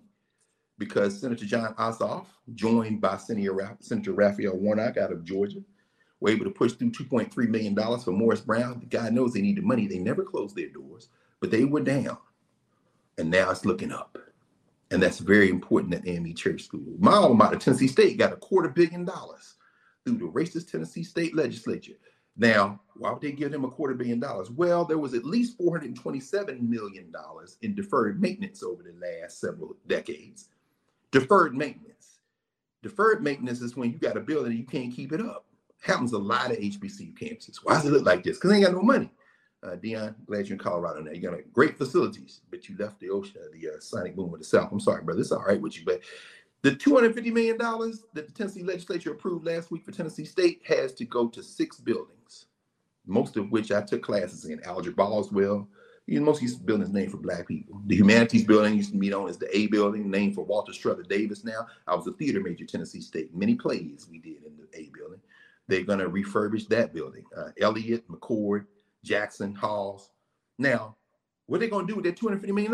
They're going to fix roofs. They're going to patch doors and windows. Now, my question is, who gets the contract? You going to give it to Hillbilly Joe and his friends? Because in the legislature, they passed it. You don't keep that money going to stay. Oh, there's another building, Harold Love Senior Building. I'll say less about that. But here's what they can't spend money on with the $250 million. Everybody's celebrating. $250 million. Okay, that's good. It's our tax dollars, right? Okay, so that's cool. But here's what they can't spend it on. New housing. What? But that's the thing we need. No. Mm-mm. Why? Well, let's think about that. There are other pots of money for that. President Glover, Glenda Baskin Glover, said, we got a pipeline. We're trying to build a 1,000-bed project in the next few years. We need that process expedited. So there will be new housing at Tennessee State, just like there's new housing at many public HBCUs. But the fight to get it, and what they did at Tennessee, you curtail that to upkeep. All that upkeep is important because it's deferred maintenance. And when you read that Forbes article, the Forbes article talks about the fact that, according to them, the leading school that got shorted over the last 30 years, HBCU, was Florida Agricultural Mechanical State College for Negroes, FAMU. Shout out to the pufferfish, because while we talking about AP, he is pushing through legislation in Florida to put the state board over the boards of trustees at these individual places so he can go after the faculty. See, that's a much bigger threat than banning an AP class that ain't going to hold up in court. That's for the headlines. He got his headline. He going on now. That's going to be struck down in court. Like the earlier don't say gay and all that stuff got struck down. Many of those things been challenged in court. But if you put this board of your hillbilly friends over the boards of trustees, that you're also trying to eviscerate, now you can stop FAM from hiring professors, because FAM's the only public HBCU in the state. Or Bethune. Shout out to Ed Reed. Ed, you'll find out, bro. It'll be all right. Everybody ain't built, for the thing, but less on Ed Reed. But since 1987, FAM been shorted $1.9 billion in terms of state funding. But that ain't the worst. The worst is A&T, North Carolina A&T, Agricultural and Technical State College for Negroes. They've been shorted $2.8 billion. $2.8 billion. The gap between FAMU and the University of Florida over the last 30 years, $1.3 billion. $1.3 billion. So I'm bringing that up to say that when we talked in session 84 during the Blackburn takeover about HBCUs, we didn't know what Deion Sanders was or wasn't going to do. And that became another opportunity more recently in the last triad of 50, because I'm just going 50-50-50 as I kind of wind this up, just going back a little, about the nature and structure of these institutional struggles we have in the larger context of the center, which is what we're doing now in Narrative in Nubia. We have a center which we can look at these extensions, and we can inform ourselves in how to fight and connect with people who are fighting and go forward. Shout out to the Florida A&M students who have sued the state of Florida, 6 student plaintiffs in a lawsuit, bringing up the funding disparities because the playbook has been shared. Just like the Hillbilly playbook has been shared through ALEC, the American Executive Legislative Council, where they get together and draft legislation, and then it looked like it came in all these different states, but it reads the exact same because that's what they drafted and then sent out to these hillbilly legislatures. Shout out to the hillbilly legislature. I know y'all ain't all from the South. I'm calling you hillbilly as a pejorative that has a particular ring to it because this thing has a nice rhythm to it. The Hillbilly Council gives you those. Well, guess what? We getting our own teams together. Now the lawsuits are coming. And guess what? The lawsuit in Maryland This is years before Wes Moore, his beautiful wife, and their children took the State House and got sworn in last week. Shout out to Wes Moore, the governor, the black governor of Maryland, with different budget priorities. Shout out to the executive team, which looks like America. I know Puff. Puff, you in Florida. We in Maryland. Let's dance. Because federalism is going to implode, brother. Because guess what? Just like China. China ain't having no babies. America, you ain't having no babies. So guess what? Demography at some point is going to force a different kind of political conversation. But how you look and how you think, two different things. But I think it's going to be a lot less secure for you. That's why you get more desperate. These acts of desperation. But in Maryland, it ain't going to be that same conversation. Do elections matter? Well, yeah, elections matter. We talked about it as early as session 6, and Tim talked about it many times since. But understand that in Maryland, they went to court and they settled eventually with Larry Hogan because they forced him to settle. And a black woman was the chair of the House of Delegates in Maryland. In Maryland, of course, many people in the House of Delegates, alum of the HBCUs, Morgan State University, of course, Coppin State University, of course, the University of Maryland Eastern Shore, of course, and Bowie State University, of course. Together, they get to split over nearly $600 million. Well, the FAM students is like, oh, so that's in addition to our annual appropriation, right? Yeah, deferred maintenance. In Tennessee, Harold Love Jr., who was a little boy running around Tennessee State campus when his daddy was a legislator. Now his daddy got a building name for him they're going to refurbish. And young Harold Love Jr. is Representative Harold Love in the Tennessee State Legislature, who pushed for, was part of people who did this, the report say, y'all owe us like half a trillion dollars. Okay, well, we'll take this first, $500 million. We're going to get this 250 million as the first down payment. Okay, and now the FAM kids, okay, that's what y'all do. Okay, let's sue. A&T pushing. All of these things are coming up at the same time because people are informing themselves. And so this struggle, what we do here on a weekly basis is bring these things up as what did you call and introduce it from day one, Professor Hunter, breadcrumbs. We don't go a deep dive, just enough for people to have the conversation. And then in 98, session 98, that's when I just come back. That's November from Nashville. Last time I saw my mom on top of the earth. And of course, we had a difficult conversation about gentrification, transformation, things that are very important for us. All again, the variable element is the particular topic. The point of entry was my mom. But the fixed element are the themes that we have to continue to revisit. And then we expand it now because now Nubia is in place and we come in that panoply of 14 and counting separate spaces connected to all these other spaces, whether it be the hub, whether it be all of the other offerings, whether it be the lists of bookstores and the list, whether it be the curated lists of music and all of that work. We see that. And so in the final 50, of course, for the 100th, man, you conjured all kind of superstars came in there. Shout out to, everyone who came. We were singing and we was thinking and reflecting and everybody. I mean, this number 100 was in many ways a watershed moment that allowed us to draw from that moment in the first 50 when everybody was trapped indoors. So the Baylor Project, Gene them comment, when I fall on my knees with my face to the rising sun. It's just when you sang that. And you and your husband, y'all get nominated for these awards. But guess what? Those awards are on the periphery and we love it when you get them.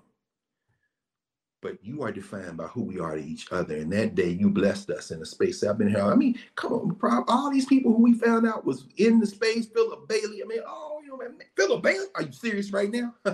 Come on now. Everybody, that doesn't go away. Versus went from my man, can't go out and DJ, so he at his house. Then some people start saying, let's get together. And then what happens? The corporation, one of the four, along with the university, the church, and Constitution of Democracy, the corporation comes in and says, let's buy this, switch it up. A few Negroes make some money, and now it's commercial as hell. Now, before that, as it's transforming in the space, the sisters come and change the whole vibe. We were talking about it in my hip hop class on Thursday. I said, y'all remember when Versus took a turn and all y'all was indoors? They were saying, when did it take a turn? When did it go from, okay, we kind of battling, it's kind of all fun and games. Teddy Riley had structural failures in the technology, whatever. He's like, we had Jill Scott, Erykah Badu. I'm gonna sing your song, you sing my song. We're gonna sing together. Oh, the sisters came in and that way of knowing and that cultural meaning making verses. Then of course you got Gladys, you got Dionne Warwick, who by the way I saw the Geeter with the Heater, Jerry Blavitt, the DJ out of Philadelphia, very influential, made transition apparently early this morning, like 3, 4 o'clock in the morning in Philadelphia. His funeral apparently is gonna be a week from today. And who's giving the eulogy? Dionne Warwick. It's just crazy. But anyway, it was her, Gladys Knight, Patti LaBelle, and they were together in the verses, right? But now verses commercial and play it out. And then class goes on. And that is narrative in Nubia. It goes on. Why? Because the play was never to go for the cute, shiny thing. The play was to build something that would last. And in that crack, God bless Karen Hunter. God bless all of us. We took advantage of that moment that we may never see again when the whole world stopped and say, well, I got internet access. This is what it could be. Now the world resumes. Hey, we need these people back at work. Why? Because I done paid all this damn rent. Hey, we need these people back on campus. Why? Because we got to generate this revenue. Well, guess what? We still here doing what we doing, and we got the space now that can become the center, informing the periphery. Why? Because y'all on the periphery now, and guess what? Some of this stuff gonna collapse. The university can't keep paying. You can't keep paying 50, 60, 70, 80 stacks a year to go to school, when this time last year you was in your pajamas eating your cereal, watching the thing on the screen, and the only thing changed is you moved back because they need your room and board money, and you was like, what? Hey, pay us a little subscription creep. Come on in narrative. Come on and join us in Nubia. Continue to archive and then inform the periphery, and then at some point we're gonna figure out we really don't need all these other places. We'll get there, but the foundation has been laid. So let's wind it up for today. 101, we talked about Dr. King. Because remember last year, we read, where do we go from here? Chaos and Community. We read Souls of Black Folk. We read The Miseducation of the Negro. Read the Parable series with Octavia Butler. After we finished the course, the Introduction to Africana Studies course, we'll probably take a break and read a few books again. Reading together? Wow. Wow. Not only is it powerful, it's natural. Reminds me of Sweet Honey in the Rock, one song they had. Doing things together comes naturally. We are built to do things together. That's what we're doing. Oh, where did you go to school? Did you apply to Nubia? Yeah, I applied. It's called what? I paid this little fee, I'm in. That's my application. Cool.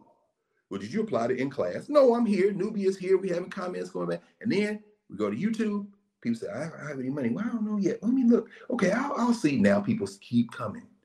You don't come by the ones and twos. You come by the dozens and the hundreds and the thousands. Next thing you know, you got 2,000 people on a Monday night having a live conversation with a true genius. And then, of course,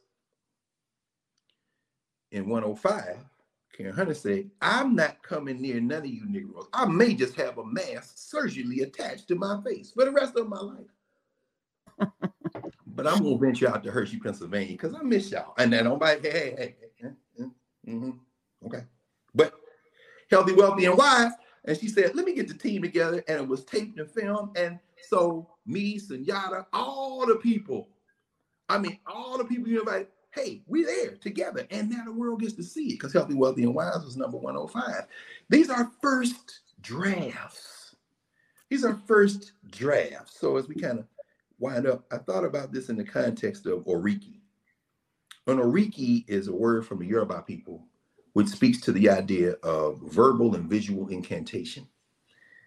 What's a verbal and visual incantation? We talked about this in my hip hop class on Thursday. I have them reading, among other things, Roland Abiodun wrote a book on what makes the African and African art. In Nubia, we covered that when we looked at the conceptual category, cultural meaning making, and Robert Farris Thompson and many others. What he says is that a verbal or visual incantation, that's what Oriki means. And some people would translate that as praise poem. It's not what it means. I mean, certainly a poem could be a form, but it's a form of invocation that affirms the essence of a thing. One of my students who started coming to classes at Howard when he was a young man. I mean, he was in the middle school at Howard, and the middle school students used to, I gave them an open invitation. Anytime y'all want to come to campus, y'all can come. So the teachers started taking the middle students over to my Education in Black American class, hip hop class, and this young brother whose mother, Mama LaForma, teaches at Howard, teaches math.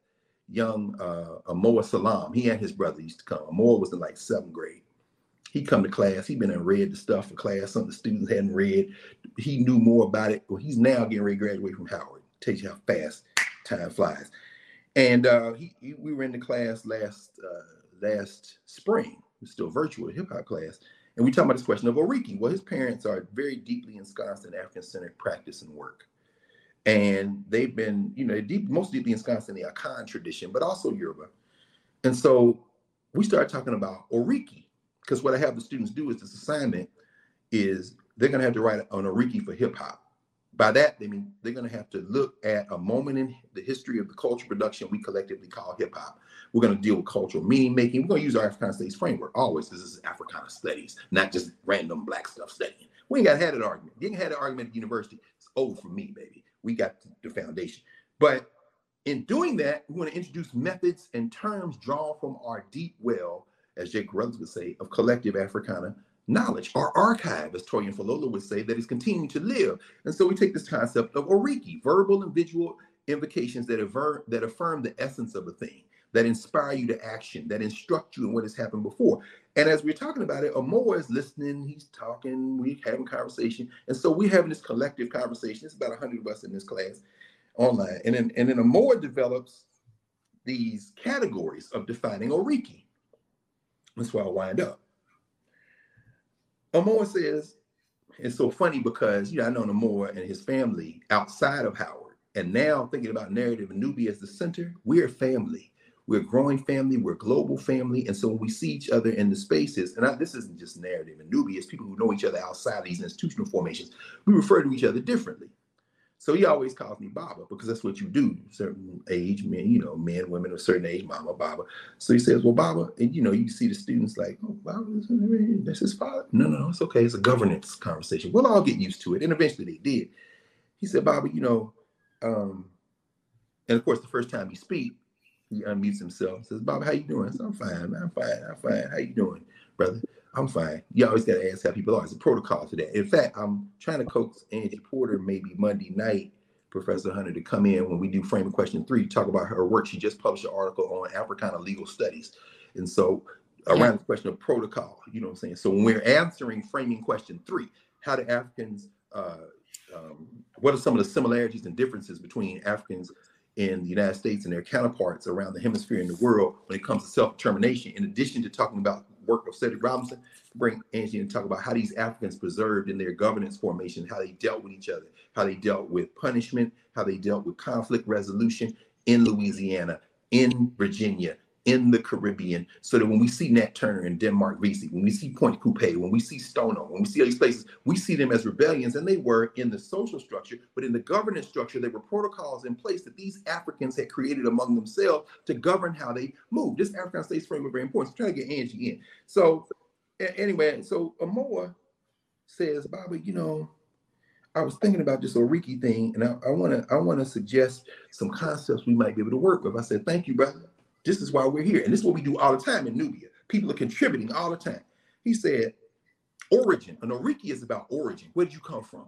Who are your people? This kind of thing. Right. So it's a verbal or visual incantation. It could be a song, it could be a poem. We do a lot of music in here. It could be a visual thing. It could be clothing. It could be anything. It could be a text. Toyin Falola writes about that as well and talks about that. He says, so it's origin. An Oriki communicates power.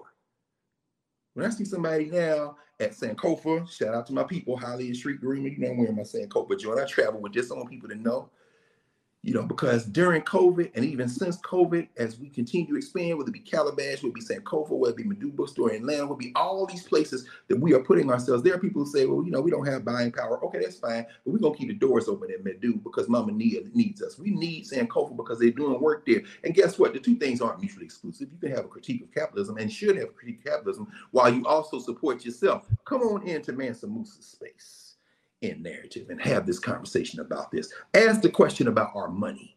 Ask that question. You got to do that. So anyway, he says, so power, we got to convey power. He says the third is character and quality. And Oriki should give you a sense of character and quality. Trajectory, where are you going? Where are you going? And Oriki should help you understand where you're going. Circumstance, what is the context of the time and space you're trying to occupy? Relationality and genealogy. Relationality and genealogy.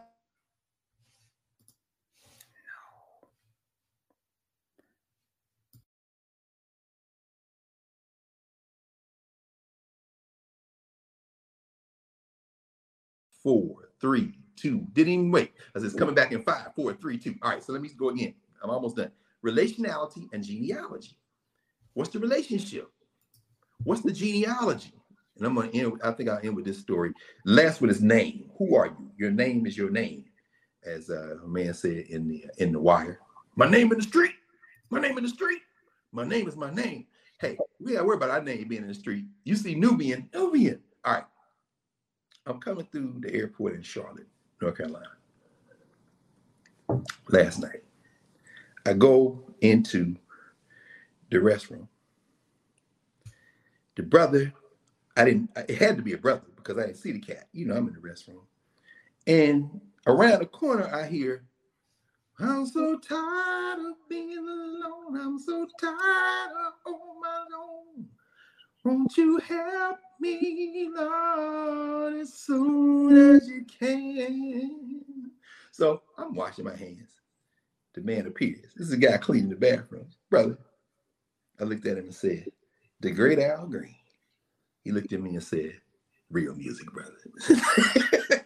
And after that, I was in my head, right? And so I'm walking out, man, thinking, you know, relationality and genealogy, that's an Oriki because it puts you in a certain time and place. One of the fixed things we do every week, we try to do something that brings us into that space. Al Green, then of course I made the mistake of putting in the headphones and listening to the Isley Brothers, that long version.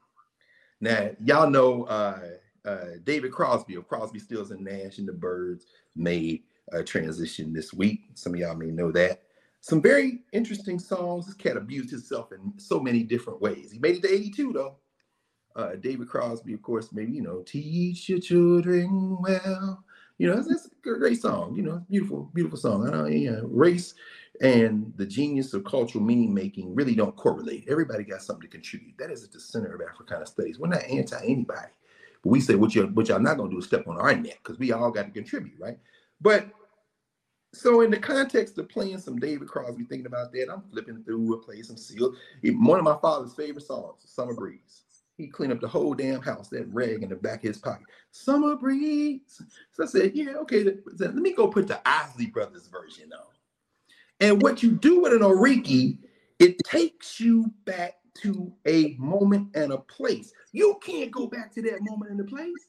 When you subscribe to Narrative and you're in Nubia, you can't go back to the 149 moments before this one in person. But what you can do is occupy the conversations we were having, and in that, unlock your own reflection and your own sense of the possible, your own origin, your own power, your own character and quality, trajectory, circumstance, relationality, genealogy, and name.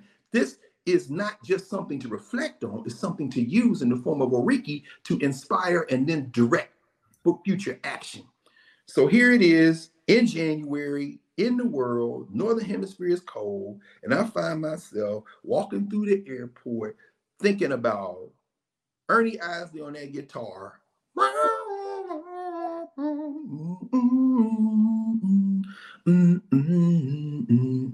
Some of y'all know what I'm talking about. Because again, this is the archive. We're annotating. Somebody in Nubia right now, pull up this app because y'all know what I'm talking about. And then here comes Ronald Isley. See the curtains hanging in the window in the evening on a Friday night. I see that video. He's sweating up there. You see everybody else doing this. A little light shining in the window. Let you know everything gonna be all right. Summer breeze makes me feel fine, blowing through jasmine in my mind. And you hear that guitar. Let's end with this. No matter what we do as African people, it's going to have our mark on it. As the great James Brown said, whatsoever it is, it's got to be funky. Nubia is a funky place. As old folk used to say, it stink all up in my eye. Funky. As Robert Farris Thompson, and more importantly, his kind of jegna on this issue, Baba Bunseki Fukiyao might say, Lufuki perhaps, from the concept of Kikongo, Lufuki, meaning the thing that has its essence beyond the spoken, beyond the listened to. It literally occupies all the senses. When you come into this archive, this living archive, this archive that has not only been established, but has continuity because we add to it every time we convene, you're taken back in time. You're making a moment in the now, and we are now thinking through the world we want to live in. Can't no puffer fish on the periphery do nothing about that except get down to it. Because I suspect when he goes home late at night and takes off that oversized suit and kisses his wife, he might be putting on some Ron Isley. You never know. But I'm gonna stop. I'm gonna stop with that. Oh, can't hear you. Can't hear you. I said they love our rhythm, but not our blues. Oh, no question. No, they love our blues. They love our blues too. They just, and it's weird. I'm watching the Harry and Meghan thing play out because the book, Harry's book, outsold Hillary Clinton to be the fastest selling book in history. And right? I saw you put a clip on me. Y'all having that conversation. That is fascinating. Yeah. And someone said, why are white women so angry? And I was like, because Harry said the inside thing outside in marrying a black woman. Sure did.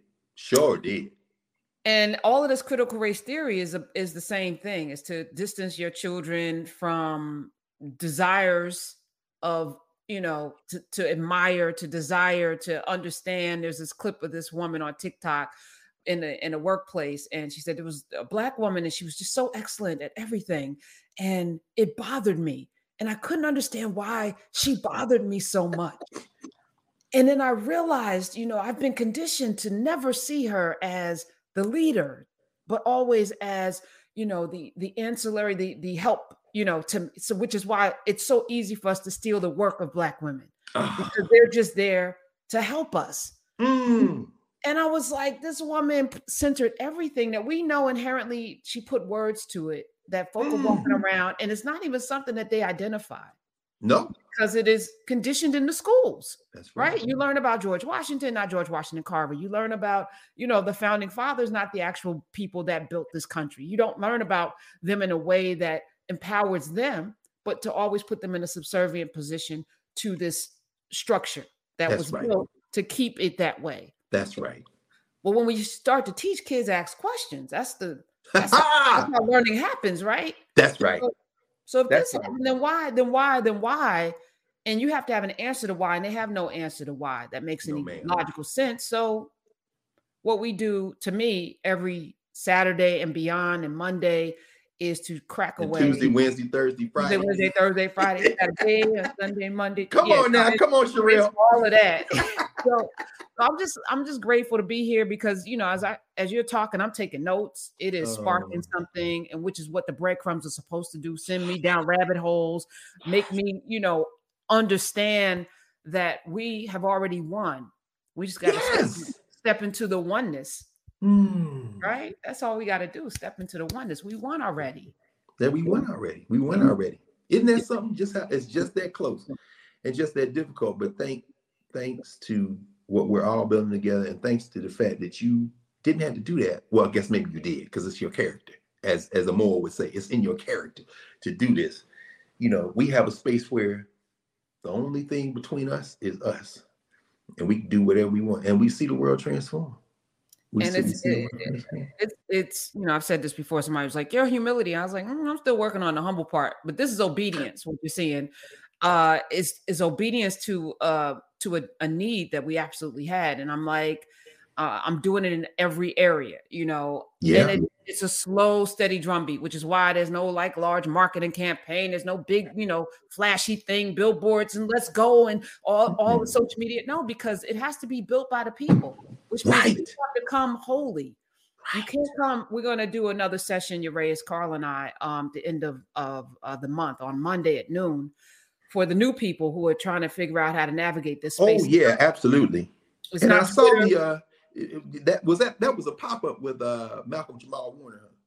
Yeah. No, he came. Yeah, he came. What's powerful about that interview? He evoked the name of Daniel Black. I was going to ask you, did you know that Dan is on that album? I didn't know.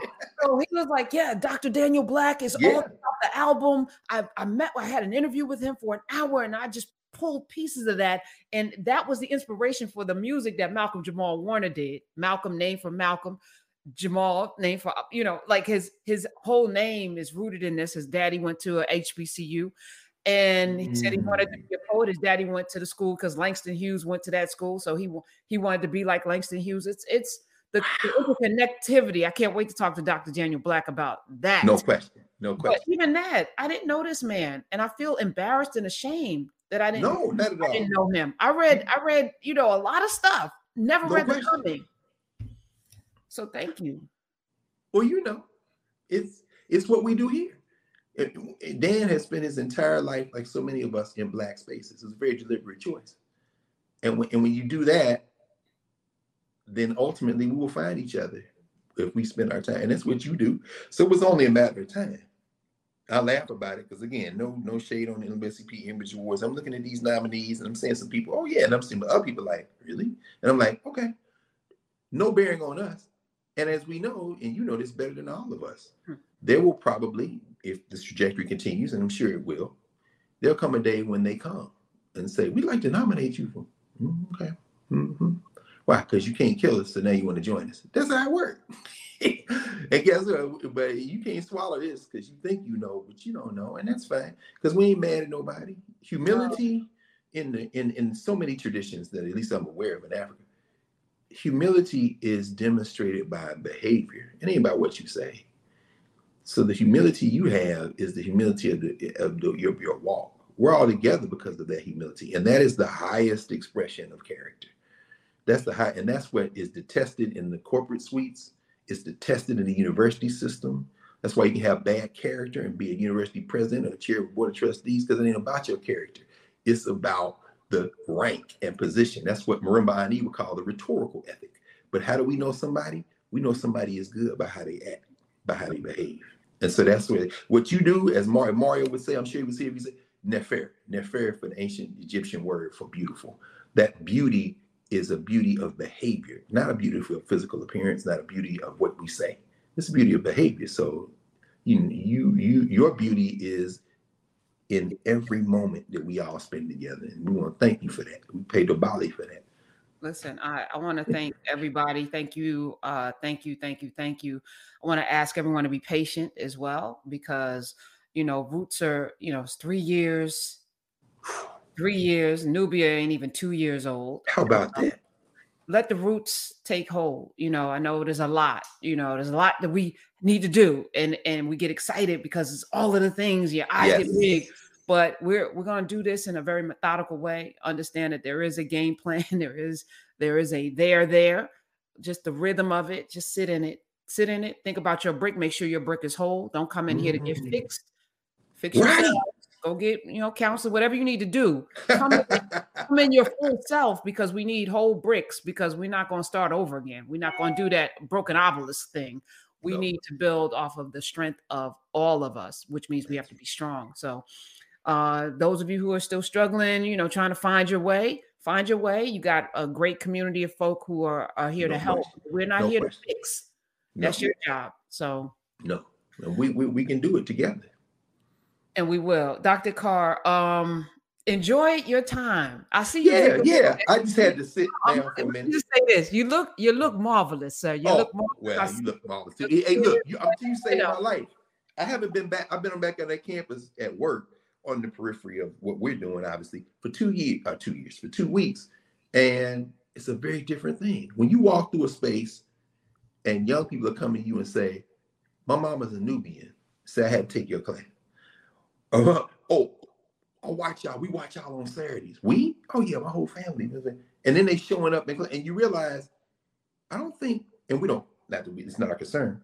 People don't understand. We are doing that work and it's showing up. It's already showing up. Like you said, we at the beginning and it's showing up. So I'm sure a lot of that is restorative. So I just said I'll step away for a couple of days now to just sit and reflect on it, because, Negro History Month is coming up. And so, we gotta. Well, listen, we'll address that. We'll get to that. Coming. Love you all. Love you all. 150 counting. See you in the Nubian streets. Dr. Carr, I love you. I love you too. And you always shining. So that beauty is out there. Love you. All right. Bye, y'all. Bye-bye.